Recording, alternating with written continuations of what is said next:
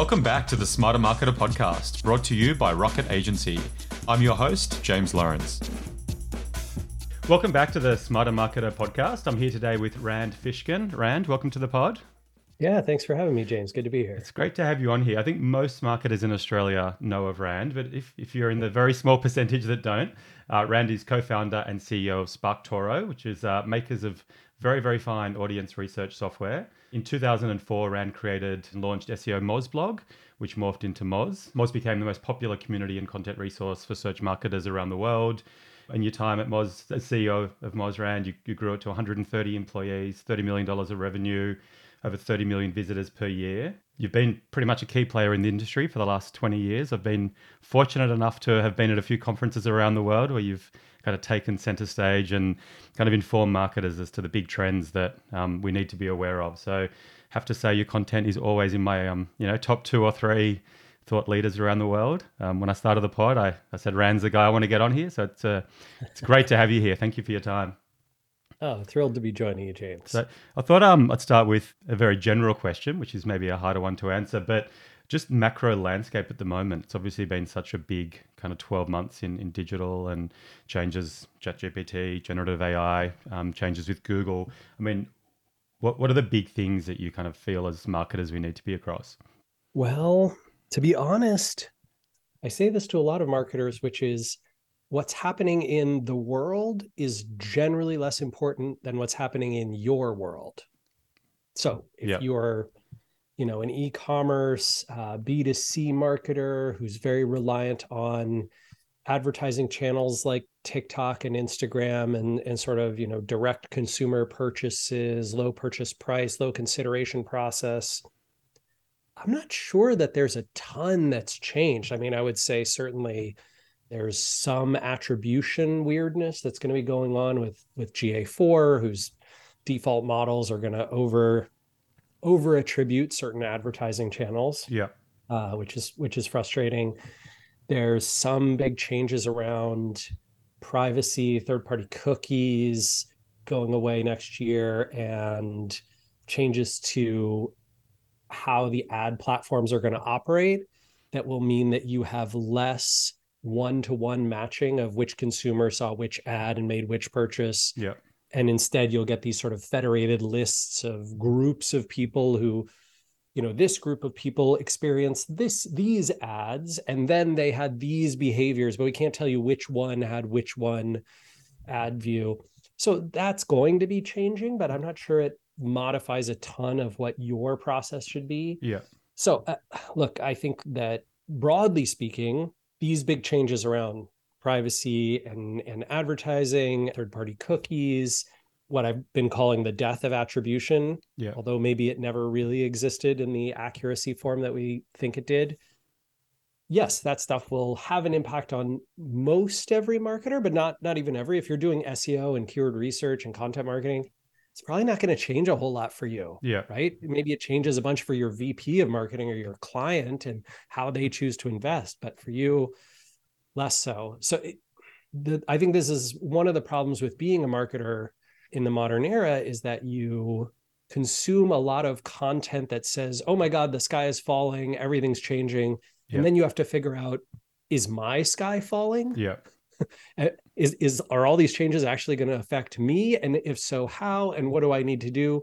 Or can I sort of consider it as background knowledge, keep doing what I'm doing day to day, only change my strategy and my tactics in response to things that actually change my results? I think that's a good perspective. And I think it's easy as a marketer kind of scroll through your LinkedIn feed and you couldn't possibly try to keep up with all the things that may or may not matter, right? I think it's a good segue into the piece that you published recently around ChatGPT and the kind of usage of. I think for us down under here, I guess we're looking at it in 2 ways, right? Like the way that us as marketers use tools like ChatGPT and Bard to help us do our job, but then what impact of users turning to products like that to find answers that they once would have turned to Google search for. Maybe we could talk a little bit about the piece that you did recently and kind of the usage of ChatGPT and what it's being used for. And is it growing? Is it kind of cannibalizing Google? Yes, no? Oh gosh, James, that is what a missed opportunity. I'm going to make myself a note right now on my whiteboard. So go ask the Dados folks if Yeah. they can show me the last 2 years of number of searches performed on Google.com. Yeah. And we can compare that against the traffic to OpenAI and the Yeah. number of prompts that people put in. Because I would be willing to bet that Google has seen virtually no impact at all. Yeah. Someone did do a study of whether Bing's traffic, right? Bing, of course, Yeah. uses more of ChatGPT, OpenAI. They have a partnership. I think Bing, Microsoft is partly funding OpenAI, right, et cetera. And the growth of Bing's market share was less than 0.1%, and the shrinkage of Google's was less than 0.1%, at least in the United States. Yeah. Which suggests that almost no one from a consumer standpoint is going to generative AI to solve problems that they used to go to Google for. But that's a fascinating question. Yeah, I was doing a webinar a few months back for an Australian audience and couldn't find anything like very little data out there to suggest that that was the case. So one of the articles I linked to in the ChatGPT piece was from I think it's a Substack writer who noted this research around, Bing versus Google. Yeah, ugly numbers from ChatGPT and Microsoft reveal that AI demand is already shrinking. So Bing's market share hasn't grown at all. This is a ZDNet article. Yeah. I think ZDNet actually owns my old company, Moz, now, Ziff Davis does. And yeah, as of mid-August, Bing had not grown at all. Yeah. Oh, they're down 0.01%, 0.04% from January to July. Because it's an interesting interplay, isn't it? And because I guess we're a little bit different down here. Bing has always had a larger cut through in the States than it does here. Like I think that's right. Yeah, we're generally like 97% Google, which is the numbers always seem a little bit elusive regardless of market. But then I guess I think one of the smart things that Google did early on was this is my memory is like 04, 05, 06. Google really prioritized getting better results in even smaller markets, right? Australian market, New Zealand, South Korea, which is a relatively big market, right? But it's not. It's not sort of top 10 countries. And Microsoft, first with what was it, MSN search, and then live search, and then Bing. They tried to like get everything right in the United States and Canada, and then go from there. And seeing as they never caught up here, they just never grew their market share anywhere else either. It's really, really interesting. And I guess the rollout or integration now of generative AI into the actual SERPs is kind of the big play there, right?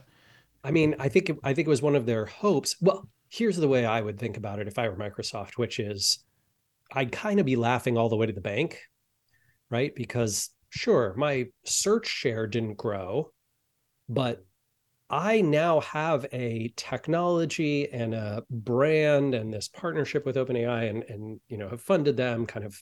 I think they partially own OpenAI.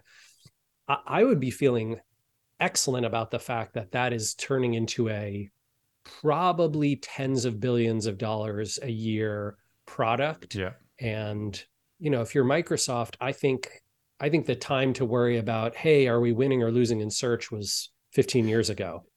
I think right now, the question is, how are we doing on market cap? How are we doing on technology as a whole? I'd be thinking much more strategically about ChatGPT versus, oh no, I'm not winning. As a marketer, though, we care a lot about whether people are using Google or Bing or whether they're going to ChatGPT and getting answers. And here's the way I would think about that. Generative AI will make its way into some search results in some ways. Yep. Maybe it will make searchers incredibly happier and more satisfied with their results, in which case Google will probably adopt it whole hog and it'll replace a ton of what we now call rich snippets or instant answers. Or maybe it will be a small piece, sort of like how Google News shows up in 0.85% of search results, or recipe cards show up in a lot of recipe type searches, whatever it is, right? So it'll be a niche inside of search that some marketers have to think about a bunch because their content applies to that and some don't. Again, I go back a little bit to Does it affect you right now? Yeah. If not, the only thing I would really be thinking about is, can I get my brand name next to more mentions of the words and phrases I want to be associated with all around the web? Because that's the sort of equivalent of keyword research and link building Yeah. for a generative AI solution, right? If you and I go to ChatGPT now and we say, hey, what are the leading CRM tools? It's going to give us, Salesforce and HubSpot, and that's because Yeah. so much of the content it was trained on has those brand names next to all the words, right? Because ChatGPT is just a predictive text Yeah. or predictive token system. So if I'm trying to compete with, folks in the CRM tool space, I want my CRM to be mentioned anytime the word CRM tool is mentioned. Yeah. How do I get in the New York Times? How do I get in Wikipedia? How do I make sure anybody who's talking about it on Reddit is talking about it? How do I make sure anybody who's talking about on Twitter or on LinkedIn or Yeah. Facebook or text that shows up in YouTube transcripts and comments, all of that stuff. Which I think from our view, like it feels like an extension of what good marketing has been over the last 5 to 10 years, anyway, right? Which is for those listening and not watching, Rand is sipping honey lemon tea and pointing at me and and making agreeing. crazy eyes, He's making crazy yes, eyes. of course. But that's right? Like it's yeah. I mean, Google's kind of scoured the web for the last 20 years, and AI is kind of scouring text and databases and content. And it's like, what are the pointers in the right direction for the kind of the leader in this space, and looking at, I guess, high quality references versus low quality references. Yeah, I think that's absolutely right. I think the other question to ask is, do people go to ChatGPT and search for answers to questions that lead them directly to brands they would buy from? And we Yeah. don't have that answer today, but I looked at thousands and thousands of ChatGPT prompts and I saw very little of that. Honestly, I don't think I saw, out of all the ones I analyzed, maybe one or two could I classify as, oh, that's the type of search I would expect someone to do at Google. And then the Yeah. results that are returned by ChatGPT actually led someone to a brand that they might buy from that they wouldn't have considered previously. It's a task engine, Yeah. right? It's do this thing for me, not I am curious about where I should go to sort of Dine buy or a solution to a yeah. problem. Yeah, that's it. And that, so Rand's referencing an article that he published in late August on the SparkToro blog. And what was it, Rand? Have the actual, it was a huge data set, right? Yeah, so we looked at millions of visits or millions of devices that visited OpenAI.com and ChatGPT specifically, and we also manually analyzed thousands. Well, I say manually. I, I manually analyzed hundreds, and then we had thousands and thousands of full prompt series. So between 1 and 5 or 6 prompts that people had entered into a ChatGPT session, and we were able to see what those prompts were and the full text of them. And then we used a classification system, ChatGPT itself, actually, inside Google Sheets to classify about 4,100 of these 7,000-ish prompts. We threw out a bunch of them that were, weird, short, one word, Yeah. just Mistakes. And poking around. People would put weird things in like mustache. that was you, Rand. Yeah, that was me. Um, and those kinds of prompts are not particularly useful, but the ones that appeared to be real prompts, which was more than half of them, we analyzed those, we classified them into what was their purpose, what was the person trying to accomplish here, and then produced this big report that gives a breakdown of all of those. And you can see many of the common words and phrases that people use in their ChatGPT prompts, like create and learn and list and build and a lot of stuff around programming, right? JavaScript and Ruby and Yeah. et cetera. Which kind of lends itself to your point earlier around, we don't really know where Google and Bing take the integration of generative AI into the SERPs, but it's not entirely implausible that lots of it remains unchanged and that certain queries will lend themselves more to this kind of content. I've got the data in front of me, and 30% of the queries you analyze were programming related, 23% education related, 20% content related. I presume that's creation of content. So that's 50, Yeah. that's almost 75%, right? Then you got Yeah. 13% sales and marketing, 6.7 personal and other, 3% political and not for profit. So they're not, to me, that's not kind of screaming, what's the best enterprise software to do X, or who's the best agency to do Y, or, where can I buy certain types of fashion or Yeah. So sports? those types of queries would fall under two subcategories in education. One is personal education and one is professional education. Yeah. And then there was sort of education in terms of school, right? Yeah. So I'm doing homework or I'm trying to put together a lesson plan for my class. That one was the largest in the education segment. Yeah. And then personal and professional education, which is where you would classify probably most of the prompts that one might use to replace Google. We're talking about sub 10% of all ChatGPT users. Yeah, cool. I suspect that trawling through 8,000 prompts would make for some pretty interesting bedtime reading.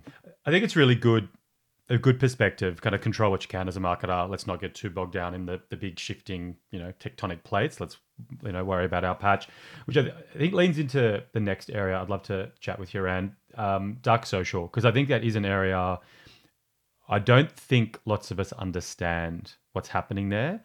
And I think Yeah. if we do, and if we can arm marketers with a better knowledge of that, it helps to make arguments within businesses and to explain actually what's happening out there for a brand. Can you kind of just talk about the concept? There's a really good piece on the SparkToro blog around it, which I'd urge everyone to kind of read. Can we explain it? Because I think people just don't understand that this is a reality. Sure. Yeah. So the dry, boring version of this is all the social platforms over the last 10 years have, to some extent, either prioritized linkless native content, whatever, a post on Twitter, a post on LinkedIn, a post on Facebook, a post on Reddit that contains no link to a third-party website, right? No link to the open web. And they have also all pulled back on their logging of analytics attribution. So the ability to see that a visitor from LinkedIn came from LinkedIn is gone in about 30-40% of all visits that LinkedIn sends out from its platform. How does And that actually happen? So literally, 100 people visit my website from yep, LinkedIn, and when I yep, look into GA, it's showing no seven. refer string, Yeah. which GA will classify as direct or type in. Here's the real story, in my opinion, which is these platforms are not dumb. They didn't do any of this by accident. Here's what happened. The leadership sat in a room and they said, hey, we noticed that a lot of people are getting a lot of value from, let's say we're LinkedIn. Yeah. A lot of people are getting a lot of value from LinkedIn and they're posting links to their website. We're sending hundreds of millions of visits every year off of LinkedIn. Why are we doing that? We could be keeping more of those. And if we kept more of them, marketers would learn over time that the only way to reach people on LinkedIn is to advertise with LinkedIn. Mm-hmm. Also, when we do send traffic out, which should be less often, let's not let people know that we sent that traffic. That way they don't go invest more in organic LinkedIn. They invest more in paid LinkedIn because paid is the only way that will show them the real attribution. Mm-hmm. This sounds nefarious and malicious. It's not nefarious and malicious. It's capitalism, Mm-hmm. right? It's a bunch of people sitting in a room and going, well, how do we make more money? Well, does this hurt people? Just some marketers. Mm-hmm. Screw them. Give me the money. Follow the Right? money. Follow the money. I mean, yeah, that's the story of big tech over the last 15 years, right? That progressively every platform, Google, Facebook, Apple, Amazon, Reddit, LinkedIn, Twitter, TikTok, every one of them starts out more marketer friendly, consumer friendly. And Yeah. then over time, I think Cory Doctorow has actually written an outstanding piece about this called the enshittification of the internet. Mm-hmm. And he basically, proposes that every platform, every major platform that has success by being outstanding to its users. And then over time, it realizes it can trade user value for advertiser value, Mm-hmm. right? How do we be awesome to the marketers and the advertisers who are going to fund our platform and make us lots of money Yeah. because we have to show that to our investors so that we can go public. And then after you go public and they realize growth is slowing, they start being shitty to those advertisers and marketers as well so that they can keep all the value for themselves. Mm. Which, Enshittification. The enshittification of the internet happens in big tech. I know, shocking. It's one of those things where you read the piece from Doctor and you're like, wow, that's so insightful and very well written and incredibly obvious. How do you suggest or recommend that the in-house marketer who their reports are saying the sales are coming from Google Ads and from SEO, as a humble marketer where you've kind of got, vested interest in the organization and stakeholders kind of, we're all marketers, we know how to do it, you're not doing a good job. Like, how do you push back on this and kind of advocate for the marketing that is actually working? But it's difficult with data to prove that, because we've kind of we've been preconditioned over the last 20 years to, data is everything and data doesn't lie, and I'll make all my decisions based on data, and I can see you rolling your eyes, and we're trying to wage war against that as well. Data can help, but a lot of it's meaningless or fake or doesn't tell the full story. So practical ways to kind of actually try to push back on it. Yeah, I'm not arguing here entirely against being data informed. I think data driven is a little more dangerous because it removes all creativity and removes all sort of serendipitous opportunity, right? You'll never find a new channel. You'll never find a next big opportunity if you are only studying what worked in the past. I would say two things. One, it is marketers' job to tell the same story that you and I are telling today to their boss, team, clients. That is your obligation, marketers. You have to storytell and say, hey, this is what's happening in the world. And here's why it's happening. You can understand why Google and Facebook and all these companies have an incentive to do this. Here's what some smart companies have done. They have accidentally or intentionally turned off ads for a set of time, right? 60 days, a 90-day ad shut off. They didn't shut off all their ads. Maybe they tested shutting off half the ads, 30% of the ad spend. And then they tried to see, hey, did we see the same number of conversions a month later, 60 days later, 90 days later, 6 months later? Boy, if we did, that means we were wasting that money on advertising. That means Google was lying to us about whether that assisted conversion really assisted or whether they just had enough user data to put our ad in the user's journey between learned about us and bought from us. In which case, we have a lot more advertising budget to pull back on and redistribute into channels that can help more people learn about us who will buy from us. Yeah. That story should not be hard to tell. It's a powerful one, right? And it's clever, it's thoughtful, it's also data informed. It's saying, hey, I'm not telling you exactly which channels aren't performing. I'm saying we should test. And the only way to test is to pull back, right? You have to shut it off and then see if you keep getting those conversions. And this is what happens time and time again. In a ton of these stories that I've seen, it is we shut off a bunch of our ads or even all of our ads, and we saw that we still got 90% of the conversions. Something is very wrong. I remember, I don't know if it was one of your pieces, it might have been, but the analogy being that it's certain segments of advertising, very much like handing out pamphlets or putting a billboard at the front of your retail store and kind of claiming that was the thing that drove the person as they went into your car park to come in to purchase anyway. I mean, I think that there's two analogies going on here, right? One is some ads are presenting exactly the right kind of product to the right kind of person at the time of purchase. You could think of a Google shopping ad for a product someone's just searched for, and you have exactly that product, and you have the best price and also a brand people have heard of and have a positive association with, and you have it in stock. You've got free delivery, and most of your competitors don't. Should you buy that ad? Probably you should buy that ad. If you don't buy that ad, will the Google shopping users even see you? No, they probably won't. Yeah. This is also similar to I'm selling skincare products on Instagram, and I have a great little short ad video, and my ad video gets lots of views and gets a surprising number of clicks on Instagram. And I can see that the purchase happens after the video view and after the click in the same session. Yeah. Well, okay, that's probably driving a lot of my revenue. Those two examples are completely different to I'm selling software as a service to chemical engineers at plants across North America.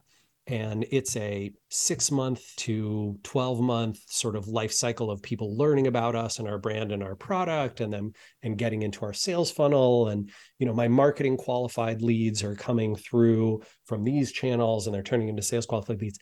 In those cases, you can shut off all advertising and see, we kept getting leads for a long time. In fact, we saw very little. What's going on? Oh, what's really going on is that it was our brand, our PR, our content, our organic social, our event presence, our salespeople, all those things, our email marketing, those were way outperforming advertising. But what Google and Facebook and Apple were really good at was making sure that chemical engineers who matched our customer profile saw our ads somewhere as they bounced around the web, knowing that some of those people were going to buy from us eventually anyway, or get onto our list. And so really all they're doing is knowing lots about the behavior of internet users and injecting themselves into the process. At some point. The most obvious one of these, of course, and the last example I'll give is paid search for branded terms. Right. So somebody searches for SparkToro. They're looking for you, Rand. No. Yeah. I mean, obviously, right. If we buy the paid ad, they're going to have heard about us in lots of other places. And if we didn't buy the paid ad, we rank organically for it anyway. And maybe some percent of all the people who search for it are going to click on the organic listing for SparkToro. But Google's kind of like, well, we can sort of play the mafia game of like, oh, it would sure be a shame if one of your competitors was to come in here up top in front of you. Right? But that's essentially what they're saying with buy our paid branded ad. That mafia. If you don't buy the branded search term for your brand, we're going to sell it to somebody else. Yeah. That's the risk. Literally yesterday with a client, and that exact principle, right? Which was organic conversions had trailed off. And we were like, yeah, but you guys fired up branded ads at exactly the same moment, and they're going like this. And like, there's no, in this instance, not even any competitor bidding. It was like, guys, you're spending money to pay Paul, and you're the same person anyway. Here's the only logical reason I've heard why you should buy branded paid ads in that case. And that is if the money is largely meaningless to your bottom line and margin, right? If it's like, oh, well, we're paying 50 cents a click for those. And, the average purchase price is $5,000 over 2 years or something.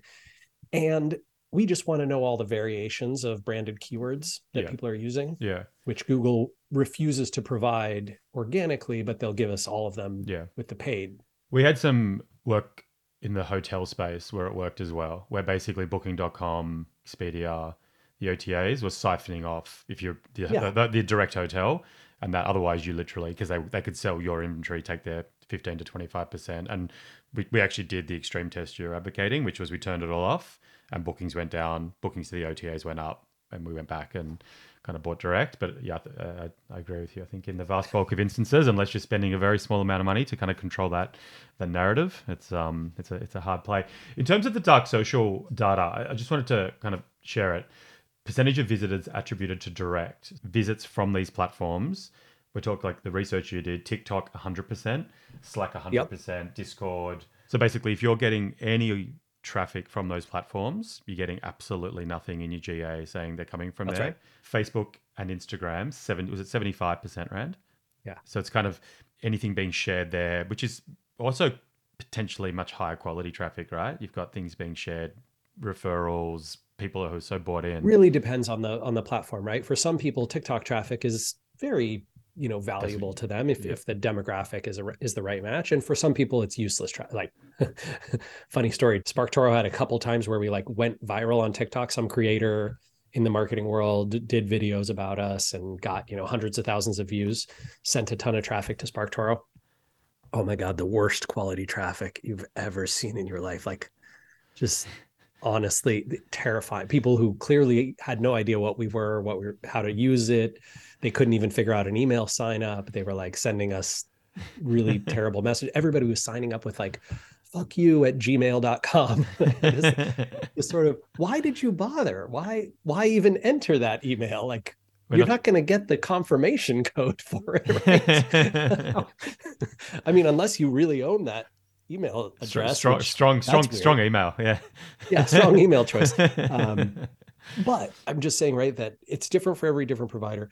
And what that research shows is that dark social is usually somewhere between 20 to 100% of all the traffic that you might see from a particular network.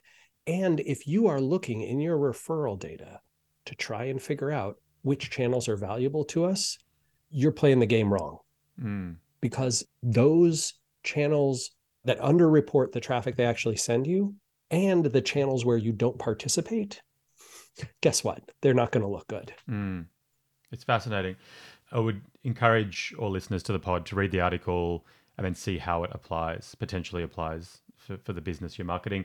You mentioned SparkToro, Rand. I'd love to jump into that now. So was it 2018 that you started? Am I right? 2018? Yeah, so that's right. Why did we launch SparkToro? And then what is it? Talk us through it for those marketers that aren't yet aware. Sure. See, whenever someone says, "Why did you start SparkToro?" I always have that Homer Simpson moment where his brain says, "Don't say revenge. Don't say revenge. Don't say revenge." And then Homer, of course, revenge? That's it. I'm out of here. For folks who might not know the story, I had a contentious last few years at Moz after I stepped down from the CEO role. I think SparkToro was in part a personal mission that I had to prove, mostly to myself, but also to a small number of people on my board of directors who maybe didn't listen to me at my previous company, that maybe I still knew what I was talking about and could build a successful software product for marketers. Yeah. And SparkToro is something I strongly believe marketers need, which is essentially to be able to understand not just the channels, but the individual sources of influence across channels and on channels that are often ignored that reach their audiences. If it turns out that if you want to sell an indie video game in North America to an audience who really loves crafting and strategy games, you need to be in front of these creators on Twitch and YouTube and TikTok and Instagram. Who are they? Which ones? How would you find out? Gosh, what could you do? You could survey and interview your audience. That's really tough, right? How do you find people who play games? They don't really publicly post about them. You might be able to do some Steam review data mining, but it's pretty tough. How do you figure out where dentists in California are getting their dental equipment sources of information, right? What newsletters or events or conferences or trade publications do they read and pay attention to? Are there particular Facebook groups they're part of, or all of that kind of stuff? It doesn't fit under the classic definition of dark social. What it fits under is hard to identify sources of influence. I keep the word influencer out of my mouth because influencer has come to sort of mean half-naked person on a beach with a six-pack who's like, here, you should buy this blender and you can have six-pack abs and a beach like me. Yeah. That's not what I mean. What I really mean is all the niche sources of influence that could potentially influence a person and a group of people. And that's what SparkToro is designed to help people do. It's been nice. We did not launch until 2020. So this is our third year of operation as an actual product. Yeah. But yeah, it's helped tens of thousands of marketers already. That's pretty exciting. It's brilliant. The whole influence, like the influencer being a dirty word, it just shouldn't be. And I think us as marketers need to kind of rise up against that, because it is like digital marketing is becoming old school marketing, right? And I think a tool like yours helps businesses, particularly those that might not have huge research budgets. Some of the, if you're in a big corporate, you can kind of go off and find, information. You can pay to have big bodies of research done to help find, the dental this or the gaming influencer in a certain market. Yeah. So hard if you're like the vast majority of marketers that are operating in a business. Well, I think, it's so funny. I was thinking about this the other day with, do you remember the television show Mad Men? It was on, maybe 10 years ago. Yeah. So classic, right? John Hamm plays this director of an advertising firm in the 1950s and then into the 60s in the United States in New York. And, the clothing's great, the script writing's great, the dialogue's great. It's more than a little misogynistic, which probably the advertising world certainly was too. Yeah. But the interesting part that I was thinking about is there's a scene where it shows a client, potential client for the ad agency coming into the firm. They're all wearing suits and whatever.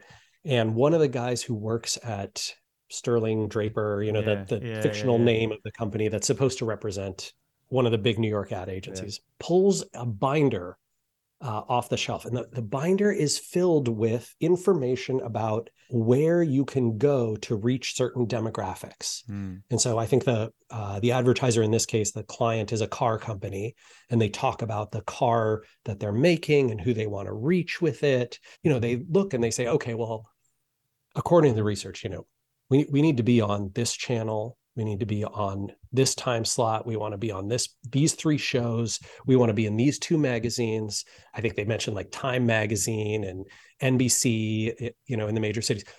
That research came from giant, large-scale survey data, right? These big survey firms would ask 1 million Americans, like, hey, where do you, what do you watch and read and listen to? Who are you? Blah, blah, blah. So if you wanted to reach a dentist, you'd go into an ad agency, they'd grab the binder and they'd tell you, okay, great, you're going to be advertising in these 3 papers. There's no binder, right? In the internet era, all that data is right on the web. We could find it, right? We have things like clickstream data sources and social following graphs, APIs, and search results. We could cull all that data together, amalgamate it, and then build a binder. And that's essentially what SparkToro is. It's sort of the ad agency binder for the 21st century. There's a blog article surely on the SparkToro website for that. You Donald Draper. There's something in there, Rand. Just much less drinking, no terrible behavior towards women, and but the comparison between the two. Where do you think it plays really strong? The actual software, like who's it an absolute no-brainer for? Absolute no-brainer if your brand or company sells to a certain set of professionals, right? So like B2B use cases, or even B2C that targets an interest group that describes themselves publicly online. For example, tabletop role-playing game enthusiasts. They all of these people are not shy about putting, the TTRPG hashtag in their whatever Mastodon and Twitter and LinkedIn and Facebook and Instagram profiles. And so it's very easy to identify them. Dentists, orthodontists, interior designers, chemical engineers, podcasters, right? Anything where they publicly describe who they are, and that's your perfect audience, SparkToro's aces. It gets much more challenging and we often don't do a great job when your target is, well, pretty much everyone, right? If you're selling car insurance or homes, right? Oh, I'm trying to sell real estate in Brisbane. Well, everyone's kind of a home buyer potentially. I mean, obviously there's demographics around it, age groups and income groups, but SparkToro, that data is not publicly available on the web. And we don't try and whatever, what Facebook does, right? Where they buy data from banks to get that sort of private data and then apply that to profiles so that you can do targeting that way. We don't do that. And we never will. We think that's unethical, even though it's not technically illegal in every country. But anything that's publicly available data that's on public profiles, we anonymize and aggregate. And that's why it works so well for B2B. And that's always the challenge with B2B, right? Like obviously LinkedIn can give you some certain targeting, which helps, but it's really challenging in those more niche areas to actually remember, so a few years ago, remember, James, when Facebook Audience Insights existed? Like 2010 to 2016. And then right, Donald Trump gets elected and it's the Cambridge Analytica scandal. And so Facebook like pulls all audience insights out of your organic Facebook pages. But in Facebook Audience Insights on your page, it used to tell you like, oh, people who follow your page also are interested in these brands, these companies, these pages, these public groups. That was awesome. Twitter used to do the same thing in Twitter analytics. They pulled back on it, right? So all these companies have all this data. They're using it to show your ads and sort of, get you as an advertiser, but it's your data.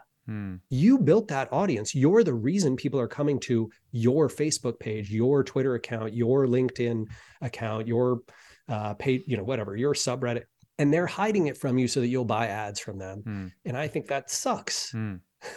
I think you should get that data. And this is one of the reasons that SparkToro is also very, a very inexpensive product, is because we want to help a lot of like small and medium-sized marketers. We don't have any like enterprise support for like, I feel a little bad. There's a very large, one of the big 5 ad agencies in the world has been trying to get a SparkToro subscription, but they need you to like jump through a bunch of hoops and provide them with whatever support and all these guarantees and security compliance checks. And I keep writing to them and being like, we're not going to do it.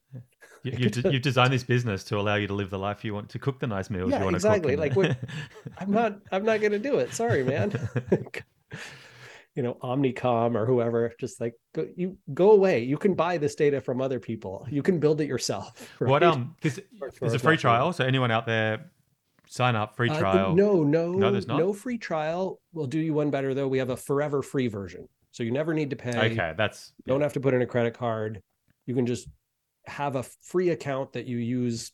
I think we have more than 100,000 marketers who use the free account every month, just completely free. Yeah. So go play around, do your research. And if you're using it and you're like, gosh, I actually really want more from this, like I want to see more rows of data, more kinds of data, great. Then you can sign up, and it starts at $50 a month. Yeah, it's fantastic.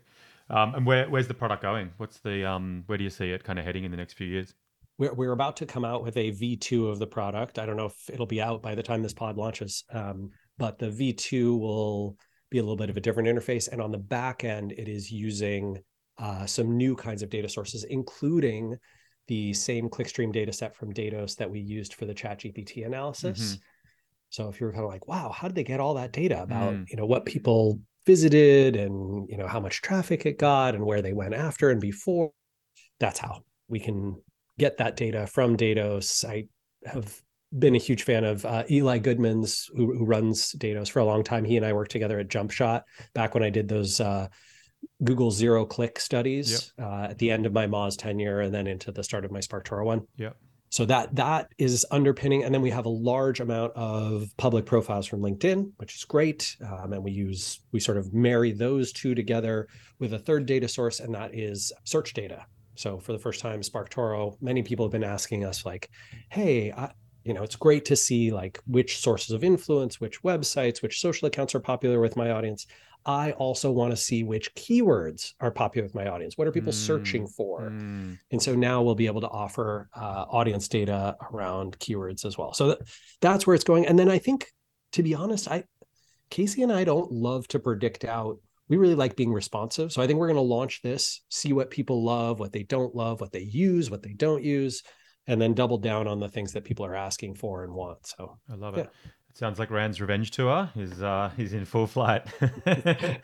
It's funny that, I say revenge, but the interesting thing is the longer the time frame is that you move away from some painful incident, the less sharp those edges feel. Yeah. Right.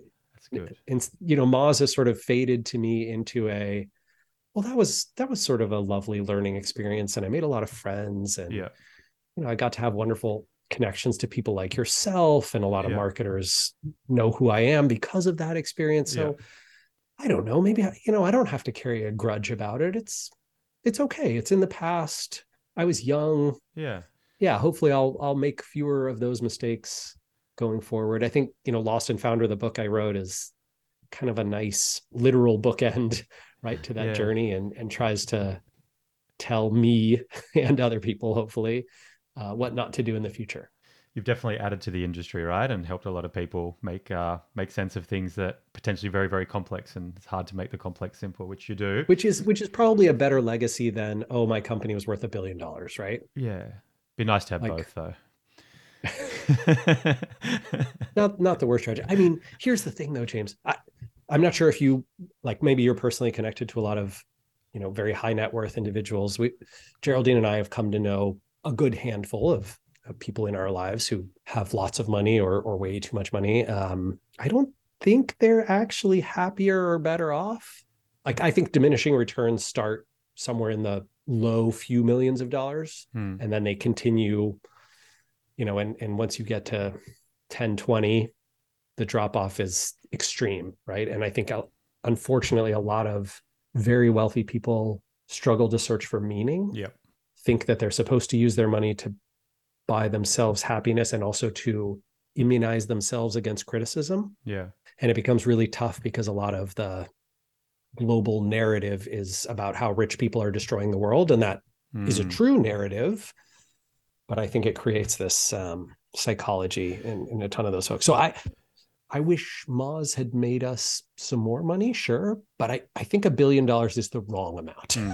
That's good. I think it's good for you to have that perspective, and yeah, for sure. I think the definitely observing people that I know that have a lot of money, it doesn't bring happiness. I think happiness is human connection and Yeah. a safe place to live and good food on the table shared with good people, and that's kind of and then the time and the resources to do the things you like, right? Whatever Yeah, that which whatever more that might money be. gets you to a point. Yeah, So but yeah, that's right. absolutely agree. James, I'm hoping to write a sequel to Lost and Founder, probably the next 18 months, maybe publishing in a couple of years, and spend a whole chapter on the money stuff that nobody talks about. Because Moz did sell, right? I think it sold in 2021.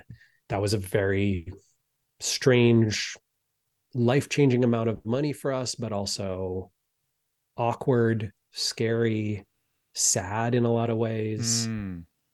Yeah. Really interesting. And I think that, and the thing is, most Australians would say that Americans talk much more openly about money than we do, which, I think that's true. yeah. So I think Yeah, that'd be, I think that's true. Americans don't, in my opinion, Americans don't talk about it nearly enough, especially higher earners, because I think many folks are ashamed, right? yeah, They feel like, and maybe some shame should accompany, when a vast majority of your country is living in terrible conditions and there's no social safety net. yeah, You should probably feel ashamed that you managed to, be one of the few at the top. yeah. But also, if you don't have those conversations, it's pretty tough to change things. Yeah. This is not where I thought our podcast would go, Rand. I love it though. It's great. Thank you for sharing. My pleasure. Yeah. The kind of segues into the final part of the pod. Career advice for in-house marketers and young marketers out there. So I normally finish the pod with what's the one piece of career advice, but if you could just Yeah. for a couple of minutes just talk about what advice would you give to that marketer out there that is kind of starting out, is in their first role, their first couple of roles? Like what's going to make for career success based on what you've seen? Specialization. I think specialization is one of the keys to building a not just a successful career, but a career where you are known for something and therefore recruited for that thing. And it's the demand that's in these small niches, like, and when I say specialization, I don't mean specialize in Google advertising. Yeah. No. But if you specialize in Google advertising for boutique hotels, yes, that's the kind of specialist level that I'm talking about. And then when people say, gosh, I really need someone who's an expert at this, you'll be the person on everyone's lips. You'll be the name that is associated with that. The other piece of advice is you have to do marketing for yourself. I know that lots of people don't love personal branding and they don't love personal content creation. And I'm not telling you you have to do a lot. Yeah. But if you want to be successful in the marketing world, you need to be known by other people who might help your career, Yeah. recruit you, suggest you to people who are looking, recommend your work to potential clients or your next employer, even just connect you with people who you get along with. My suggestion is you have two ways of doing that. One is content on the internet, social media content, a blog, video series, a podcast, right? All those kinds of things to where you share your knowledge, you publish what you know and what you've learned, and you help people in those ways. And the second is personal communication. You can maybe do it through email, one-to-one emails or an email marketing list, which I really term in the first bucket of sort of content creation for the web, or in person. And in person is weird because events in the digital marketing space have been shrinking dramatically, even as the field has grown. Yeah, it's weird. 10 years ago, there was probably 200 events worldwide for digital marketers that had more than 500 attendees. Now, I don't think I could name 12.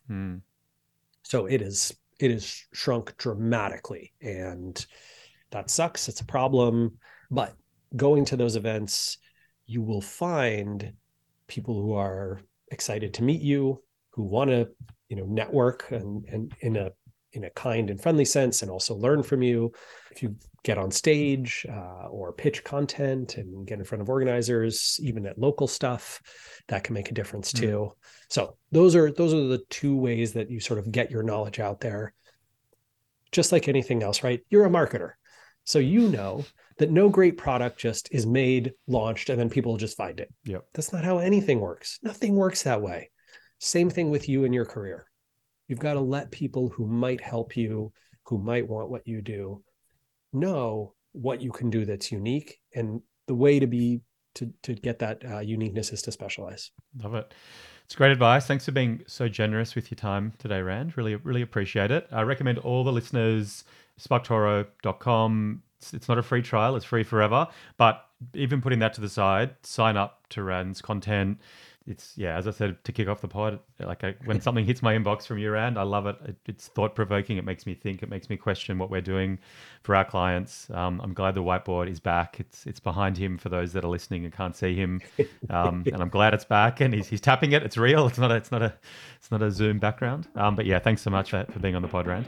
My pleasure, James. Thanks for having me. Thanks for listening to the Smarter Marketer podcast. Stay up to date about new episodes on LinkedIn and Instagram by searching for Smarter Marketer podcast. You can purchase your own copy of Smarter Marketer via the Amazon website. And if you want a second opinion about your business's approach to digital marketing, send me an email, jamesl@rocketagency.com.au, or visit the rocketagency.com.au website. Thanks for your time.